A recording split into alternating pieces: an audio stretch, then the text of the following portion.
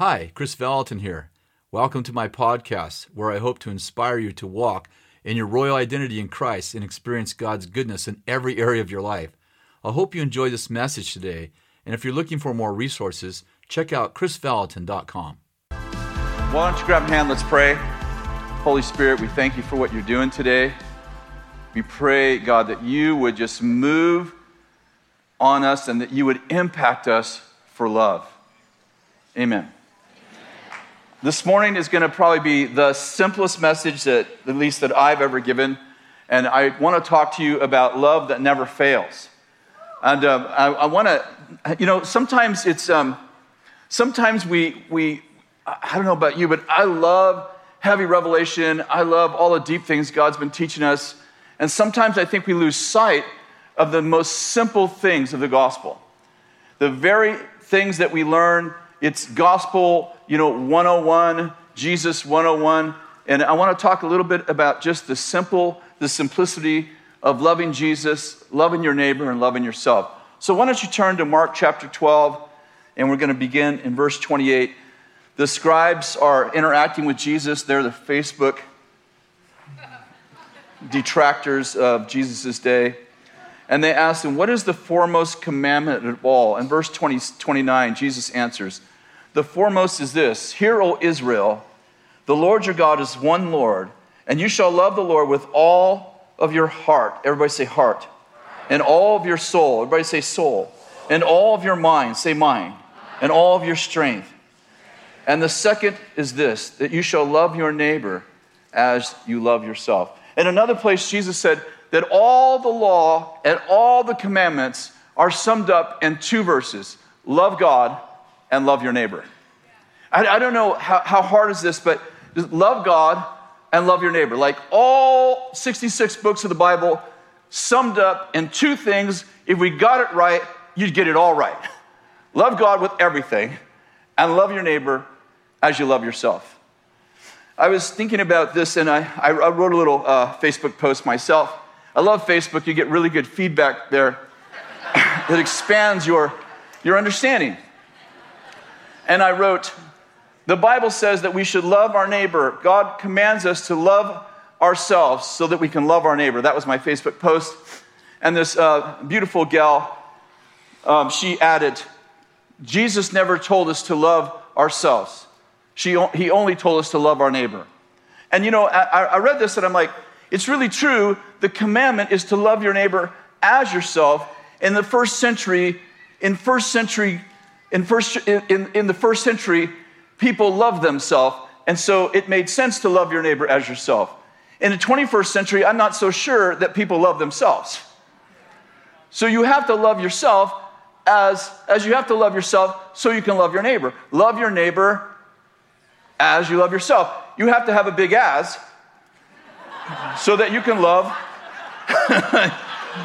your neighbor. Are you with me? If you don't love you, you won't love them. And the challenge is that I think that in the 21st century, we have redefined humility as feeling bad about yourself. And I propose that is not humility, that is stupidity. It is stupid to not love the person God created. And people say things like, nobody loves me. How many of you know if nobody loves you, it means that you don't love you? Now, how many know you got to have some enemies? Jesus said, love your enemies. Thank you, Bill. Bill's teaching us how to choose your enemies well. You have to love your enemies. In fact, I think it was Bill who said, if you don't run into a demon once in a while, you might be going the same way. If you don't have people who hate you, you might not be doing anything worth resisting. So it's important that you have enemies. And of course, I'm kind of joking that you should try and have enemies. But the point is that if you're doing anything for God, you will have people who don't like you. But if nobody likes you, that's not a commentary on people, it's a commentary on you. Have you ever met someone that you instantly didn't like for no reason that you could account for? Okay, here we go. This is going to sound a little spooky, but the truth is that if you don't like you, you produce a smell. And I use it as a metaphor. in the Spirit that says, if you got to know me, you wouldn't like me. Have you ever met someone that is talking to you about, could you pray for me? Everyone rejects me. And you've met them for 30 seconds and you want to reject them? You know why? Because they are emitting a smell in the Spirit that says, I don't like me, I reject me. And when I reject me, I send you, if you will, a subliminal message in the Spirit that says, reject me, reject me. And what I'm getting at is that we are not doing God a favor by not loving us. You will not let someone love you more than you love you. And if someone tries to love you more than you love you, you will build a case against them. The more you want someone to love you, like the transient on the street, I walk by and he doesn't like me, I didn't lose much sleep over that. But somebody I really, really want to love me, the more I want them to love me and the more I don't love me, did you get that? The bigger case I will build against them so that I reject them before they have a chance to reject me. And all of this is about not loving you well. In fact, Paul said to husbands and wives in Ephesians chapter 5, he says, husbands, here's part of his counsel to husbands. There was more, but here's one line of his counsel to husbands. Husbands, love your wives as you love yourself. For no one has ever hated his own flesh, but nourishes and cherishes. Thus you shall love your wife as you love yourself. He says, no one ever hated himself. In fact, they nourished and cherished themselves. And as you nourish and cherish yourself, that's how you should nourish and cherish her. In other words, his point to the Greek church at Ephesus is, husbands, you're going to fix your marriage by loving you well and then loving her in the same way. Are you getting it? I'm saying part of fixing our marriages is dealing with the fact that I am lovable. I'm a son, I'm a daughter of God. I am worth loving. I have to stop sending you this message in the Spirit. I'm not lovable. If you knew me, you wouldn't like me. I'm rejected. No one likes me. It's not true because you're a child of God.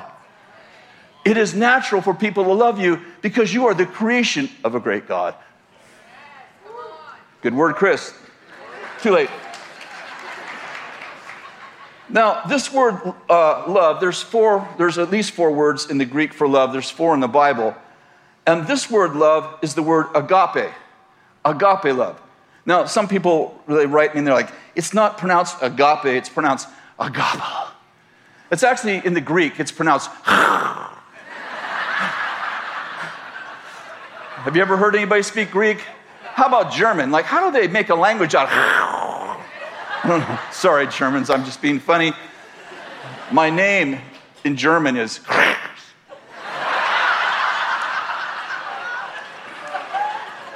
this, sorry for that. This word agape, however it's pronounced in the Greek, is a love that transcends feelings. It's the love of God. It's the love that in which you want to do for others even more than you want to do for yourself. I'm not saying you perform for it. I'm saying you perform from it. I'm saying it is natural with agape love to treat people better than you treat you, because this is actually the nature of agape love.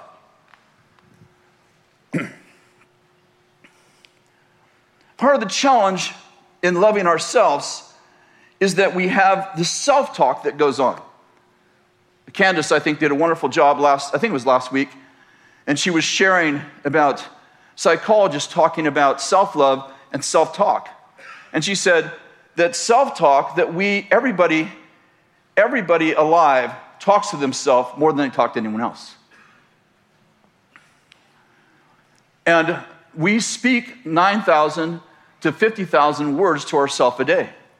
9,000 for the men and 50,000 for the women.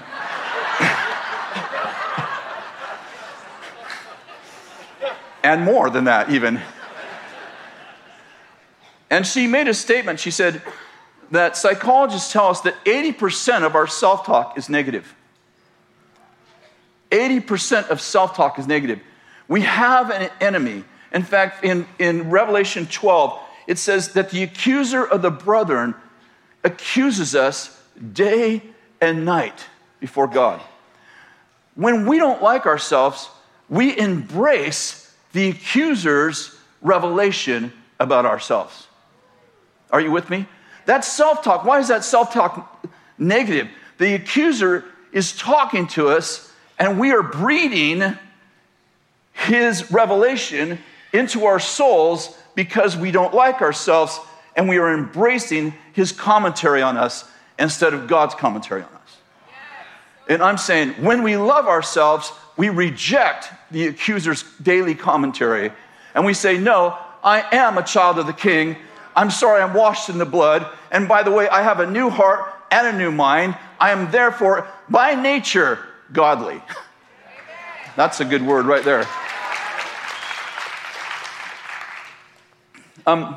There's love and tension. You know, there's a lot of talk lately on social media about the Bible contradicts itself.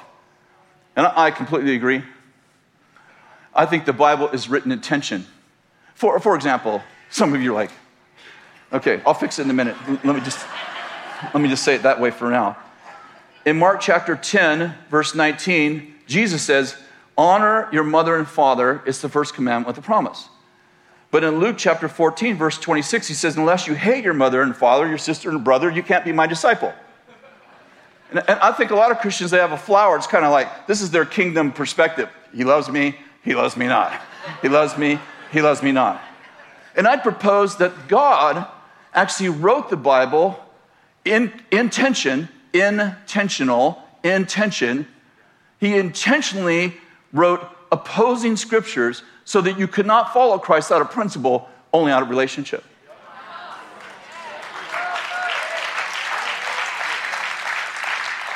I propose that it's actually the Holy Spirit that leads us into all truth.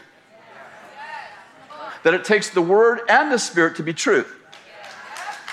If you're a first-year student, you're going to hear this message sometime towards the end of the year. All truth is not created equal. And we go through about 50 of those. And there, by the way, there's more than 200 of them in which God says this and he says this. Sometimes he says this and this in the same verse. And you go, do I do that or I do that? See, the Bible was written with this core understanding that you would know the author. Part of the challenge we have, I'm digressing slightly, but in school ministry, I want to make sure that people know the tensions. Because if you don't know the tension, you could be following the Lord by principle. Let's say, I only know honor your mother and father. It's like, okay, the Bible says honor your mother and father, but it also says that I have to hate my mother and father compared to my love for Jesus to follow him. If I don't know that's there, I think I'm following out of relationship, but I'm actually falling out of principle because I don't know the scripture that's in tension. Did you get what I just said? In other words, I want to know the full counsel of God. I want to know both sides of truth.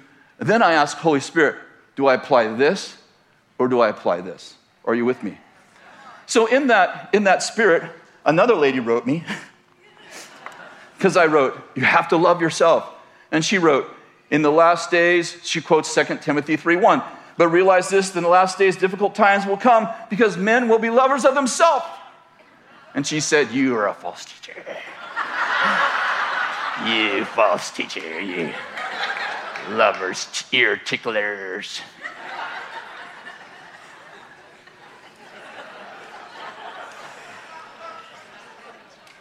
I looked up the word lovers of self, the word love there. It's interesting. It's not the word agape. It's actually only used one time in the entire New Testament, and it's the word that I won't even try to pronounce. But it means a lover of self, describing someone preoccupied with their own selfish desires. How do I know if I have agape or this other kind of love?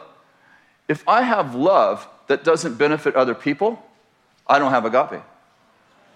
How do I know if I have the selfish love that Paul warned Timothy about? Like, watch out for people who are lovers of themselves. And Chris is telling us we have to love ourselves. He's a false teacher. No. If the love that you have for you doesn't benefit them, you got the wrong love. If the love you have for you only benefits you, you got the other Greek word that Chris couldn't pronounce.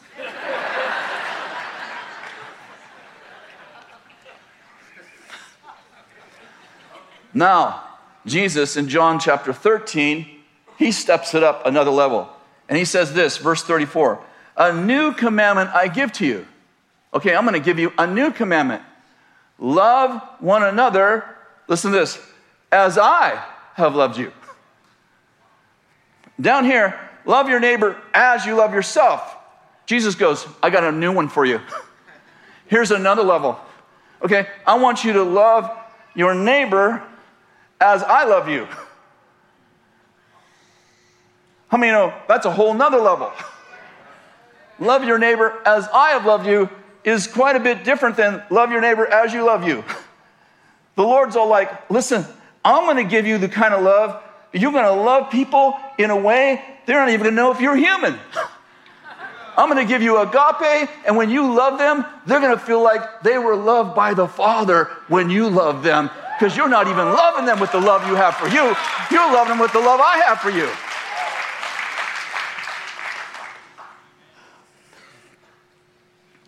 Love that flows through us. I wrote this about marriage. Don't marry the person you fall in love with. It's a perfect Bill pause.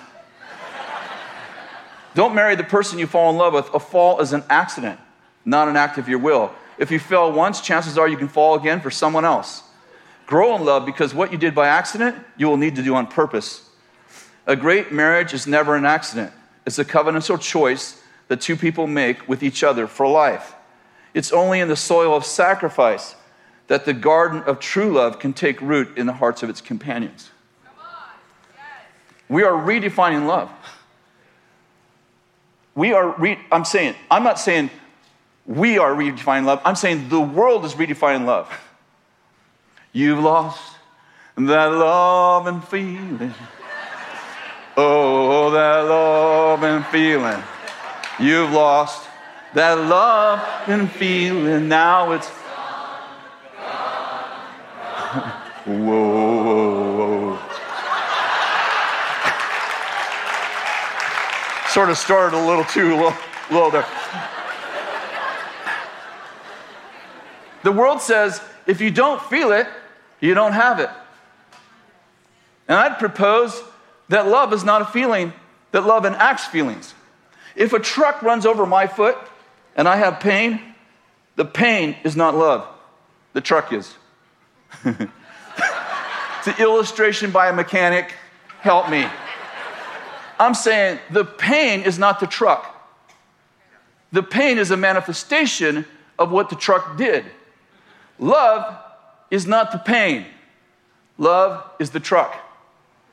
I have the truck whether or not I feel like it. See, this is the problem. What's love got to do with it? Got to do with it? What's love? The pen and emotion. I don't even know that song, but it has everything to do with it. The challenge is that we reduce love to feelings and don't think we have love when we don't feel it. I remember when I was dating Kathy. In fact, I never even told her this story. This will be a revelation to her. I just remembered it like a week ago. And we dated for 4 years before we found Jesus.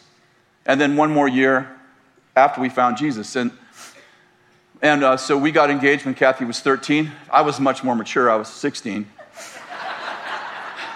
Got married when she was 17. I was 20. And the year before we married, we found Jesus and we began to walk with Jesus. And an interesting thing happened. For 6 months, I lost all feeling for Kathy. Didn't even tell her. This is a revelation to her this morning. It really scared me. I didn't know if God was saying, you're marrying the wrong woman. You know, I was a brand new believer, 1 year old. But you know when you're a brand new believer, how the Lord seems to speak to you so clearly? And then like year 2, you're like, I know you're out there somewhere. You know, kind of like that, right? And so about 3 months passed. I don't know if my memory's perfect in the time, but several months passed, and I was really like seeking the Lord. Kathy and I were both seeking the Lord. And I was like, Lord, I don't know what's going on. Like, I don't feel anything. We're together. Like, the goosebumps are gone. And the Lord said to me, I took away the feeling so that if you can love her through sacrifice, you're ready for covenant. The Lord said, I took away the feeling so that if you can love her through sacrifice, then you're ready for covenant. Because how many know that marriage is a death march to a life camp? I've come here to lay down my life for you. And so it was gone. And by the way, that song was written in that time, so it was speaking to the wrong spirit in me. On a serious note, it was gone for probably around 6 months. And then one day it came back just as quickly as it was gone. But what it did is it laid a foundation for me in our marriage. There are days when you wake up and the butterflies are gone and the goosebumps are gone. Because of what happened in that year before we married, I've never once questioned whether I've lost that love and feeling. Because I remember that the Lord said, if you can love through sacrifice without feeling, you're ready for covenant. So when I wake up in the morning, and this has happened many times through our marriage, obviously we go through difficult times, we go through tough times, we go through pressure times when feelings for anyone are gone. I never have to think, I wonder if there's something wrong with me. I wonder if I don't love her anymore. Because the Lord said to me, you'll love with feeling, but you'll love with sacrifice. This is the way of love. This is agape love, that you love whether or not you feel like it. As a matter of fact, I feel like, I want to say, how I feel is not how I am. We often answer each other when we say, how you doing? And I tell you how I feel.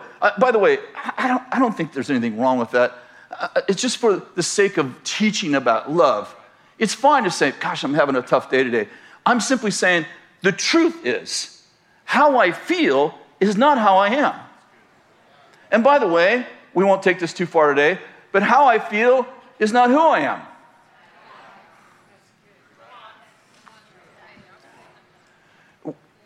Culture has completely redefined love and identity.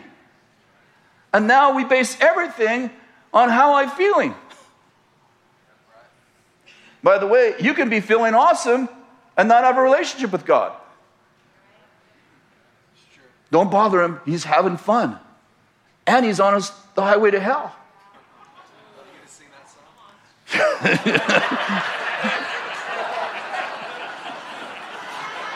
I don't know that one.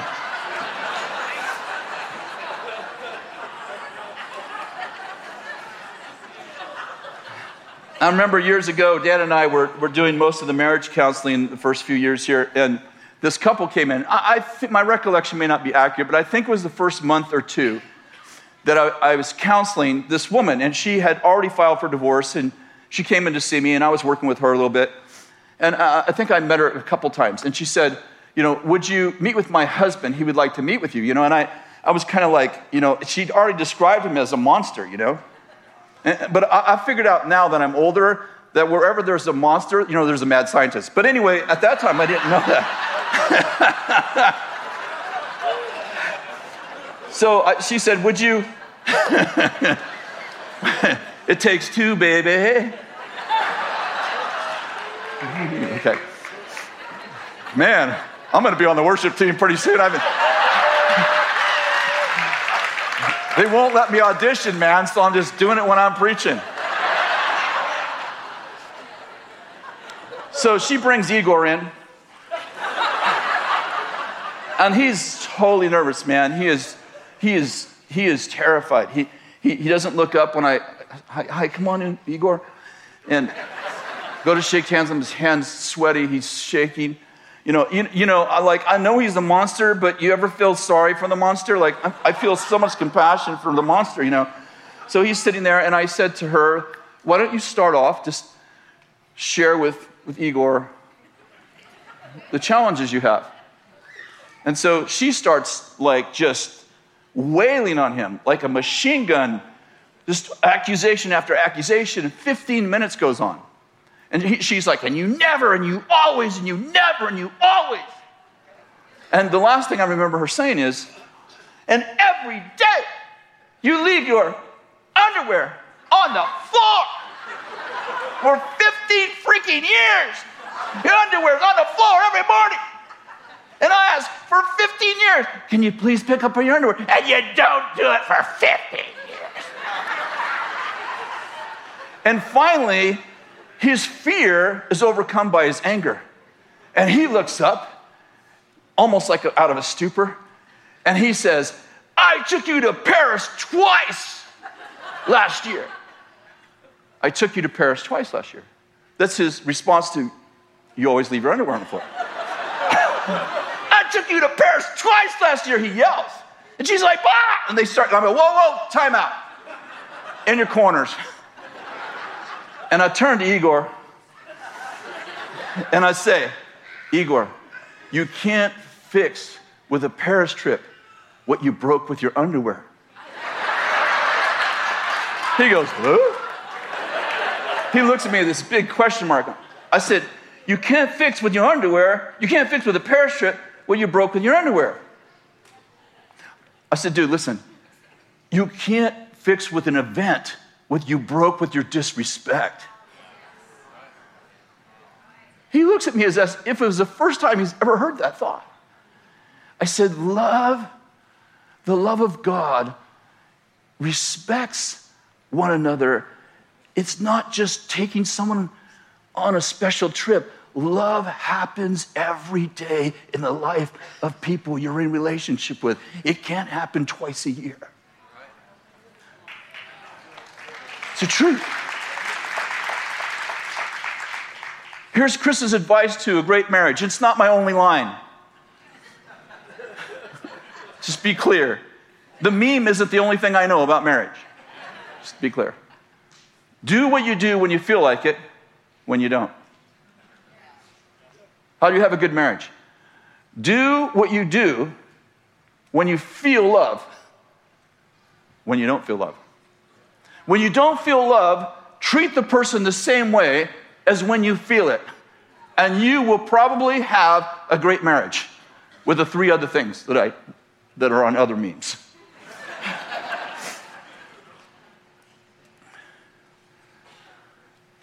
In Ephesians, the Lord makes this amazing statement. I think Bill was the first one to point it out to me. And for the sake of time, I'll just read this part. Paul said, I want you to know the love of God. Here's one of those scriptures in tension. I want you to know the love of God that surpasses knowledge. That doesn't make sense. The Lord's like, I want you to know what's not knowable. Thank you. And Bill pointed out that the word there, I want you to know, is that intimate, like in the Hebrew, it's yada. I want you to experience the love that you couldn't possibly understand through your intellect. Like there is a love that God has for us. This agape love is first experienced and later explained.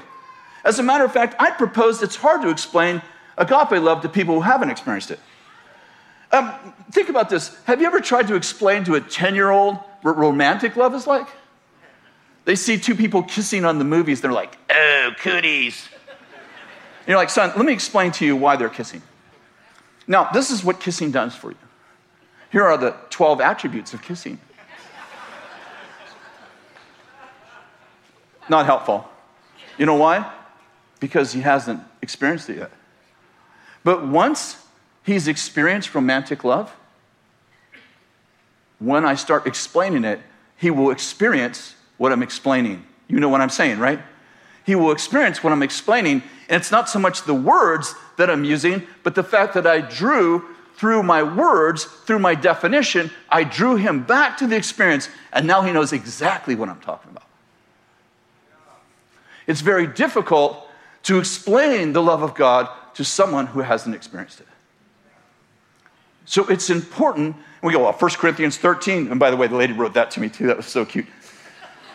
Love's explained right here. I'm like, that is a partial explanation of love. But the full explanation of love must be experienced because God is love. Turn to Luke chapter 6, verse 27. Jesus is speaking, and he said, love your enemies and do good to those who hate you. Bless those who curse you. Pray for those who mistreat you. Whoever hits you on the cheek, smack him on the other side. Oh, that's a Passion Translation. Whoever hits you on the cheek, offer him also the other. And whoever takes your coat, do not withhold your shirt from him either. Give to everyone who asks, and whoever takes away what is yours, don't demand it back. Treat others the way you want to be treated. If you love those who love you, what credit is that to you? I want to stop for just a minute. What credit is that to you? The word credit, that word credit in the New American Standard Version is translated grace 153 times. Did you get what I just said? The Lord just said, if you only love people who love you, what grace do you have in your life? He goes on to say this. If you do good to those who do good to you, what grace, what credit do you have? For even sinners do the same. If you lend to those who you expect to receive, what grace is there to you? What credit? When even sinners lend to sinners in order to receive back the same amount. But love, that's word there is agape. Agape your enemies. Do good and lend, expecting nothing in return. And your reward will be great, and you will be the sons of the Most High, and He Himself is kind and grateful to good and evil men. Here's the point. Like, how do I love an enemy? Do you know you can't love the enemy until you make a decision to, and as soon as you do, you have grace for it? If I sit here and think about, what would I do if someone hit me? Without grace, I think I would defend myself. And by the way, there is another side to this coin. Jesus is not passive. He got a whip and chased people out. People are like, but he didn't hit anybody. Whatever. My point is that Jesus is saying, if you will make a decision to love your enemies, you will get grace to do what you just decided to do, what you couldn't do 1 second before you made a decision to. And they will experience agape because it's flowing through you, because it flowed to you. Are you with me? I think that our nation is starving for Christians to actually keep the first 2 commandments. And I think that we have a mandate on this house to influence nations. I believe that the White House, the door of the White House will be open. In fact, I know that it is through some things that have happened in the last few weeks. But the door of the White House is opening. I believe that the doors of kings will open. Isaiah 60 says that kings will come. Your gates will be open continually. They will not be closed day or night, that the wealth of nations will come to you, and kings will be leading the processions. I believe that God wants us to influence kings. But here's the challenge. You can't influence who you don't love. I want to read you a part of a blog I wrote the other day. Christians have largely lost their mandate and their mission to love everyone, whether or not they agree with them. This, of course, would include enemies, political parties, ethnic groups, and people of every persuasion. We are under tons of pressure to give people evil titles, judge their intentions, and villainize anyone in whom we disagree. We freely call people bigots, Nazis, haters, homophobic, Jezebel, racists, simply because we don't agree with them. The goal of these slanderous proclamations is obviously to scare people into silence, to muzzle the opponent, to humiliate disagreeers. Furthermore, believers are commissioned to, first of all, Paul wrote, I urge you, entreaties and prayers and petitions and thanksgivings be made on behalf of all men, for kings and those who are in authority, that you may lead a tranquil and quiet life in all godliness and dignity. It's important to remember that Paul wrote those words to Timothy when Nero was ruling. Did you hear what I just said? Paul just said, pray for kings. Who was ruling? Nero. Our president, I'll just read you this. I shared it with you. Our president visited a church recently, and the pastor had the congregation pray for him. This led to such a huge backlash from the congregation that the pastor eventually apologized for praying for the president. If that happened in our church, I would write a letter of rebuke to the congregation. In a separate incident, a friend of mine who has a church, a friend of mine's church was visited by President Trump unexpectedly. My friend brought him up front and had the leaders pray for him. Consequently, he lost half his congregation. When Mr. Obama was president of our nation, I said several times on social media and on Sunday from this podium that I love President Obama. He is not the president, he is my president. It doesn't matter whether I voted for him or not. This is democracy, and the Bible says the lot is cast, but the decision belongs to it's the Lord is the end of that. My love for our presidents is not based on my agreement with their policies, core values, or moral strategies. They are human beings who God loves, his sons and daughters, and they are leaders of our country. They need our prayers and our support.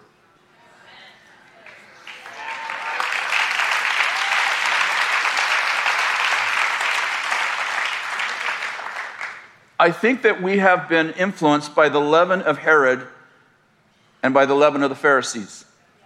The teachings of Herod, the political spirit, and the teachings of the Pharisees, the religious spirit, has infiltrated the church. And we're beginning to think like they think and not realize that our worldly mindset is affecting our ability to actually influence kings. Daniel was in Babylon. He was taken captive. He was a POW, a prisoner of war. He was taken captive when Nebuchadnezzar went into Israel, tore down Solomon's temple, destroyed Israel, and carried all of his family off as POWs into Babylon. And by the way, very interesting, God called Nebuchadnezzar my servant. Nebuchadnezzar is a crazy man. He makes the North Korean dictator look like a school bully. He's building statues to himself, and he's killing anyone who won't worship him. But you know who's serving him? Daniel, Shadrach, Meshach, and Abednego. When Nebuchadnezzar has a bad dream about himself, he comes to Daniel and he said, I had this dream, here's the dream. I had this dream about a tree got cut down, just a stump. Daniel hears the dream and the interpretation of the dream, which the king is asking for. And when he hears the dream and realizes that the king just dreamt about himself, it says that Daniel's face went pale. And when the king saw that, he realized that it was going to be a bad interpretation. And the king says, I want it. Tell me the truth. He said, I wish this dream was about your enemies and not about you. A little insight into why Daniel got to influence two kingdoms, Persia and Babylon. Why Daniel shifted the course of history. Because he found agape for people who didn't deserve it. And he shifted the course of history because God only gives influence to people who have love for the people he sends them to. And consequently, it leads to Nebuchadnezzar having a personal encounter with God. Daniel, years later, the third king he served was named Darius. He was the king of Persia. You'll remember the story, Daniel in the lion's den, that the King Darius actually liked Daniel, and Daniel had favor with him, but he gets tricked into putting Daniel in the lion's den. And the Bible says this, it's in Daniel chapter 6. It says that the king fasted all night. Now I want to say that I do the same. I do biblical fast. I fast all night and I break fast in the morning. You know what? You got to be a king to get credit for fasting while you're sleeping. I mean, hello. Everyone fasts at night. But it says that King Darius, fasted all night. And then in the morning it says, at dawn, he at sunrise, he runs to the den, and while he's still a long ways away, expressing his anxiety, he yells, "Oh, Daniel, was your God who you served day and night able to save you?" And this is what he hears from Daniel, who's still in the den. "O king, may you live forever." Now, you know why the lions didn't eat him, right? He was 92, and he got thrown in the lion's den. The lions were like, nah. That was a joke, of course. What's the point? The point is, Daniel taps in to agape. He loves kings in whom he really disagrees with. He has no political agreement with Nebuchadnezzar whatsoever. None. He has very little agreement with Darius. And yet, God allows him to be in Babylon for 70 years, praying, opening his windows 3 times a day towards Jerusalem, and finally influencing the king named Cyrus, who lets them go. But why? What is the secret to Daniel's influence? I can tell you right now what it is. I've read the book over and over and over. I've been reading it almost every month. What's the secret? God gave him agape for kings. And because he had agape for kings he didn't agree with, he had influence. Guys, I want to say this in the most kindest way I can think of. We've got to ditch the political spirit. We've got to ditch it.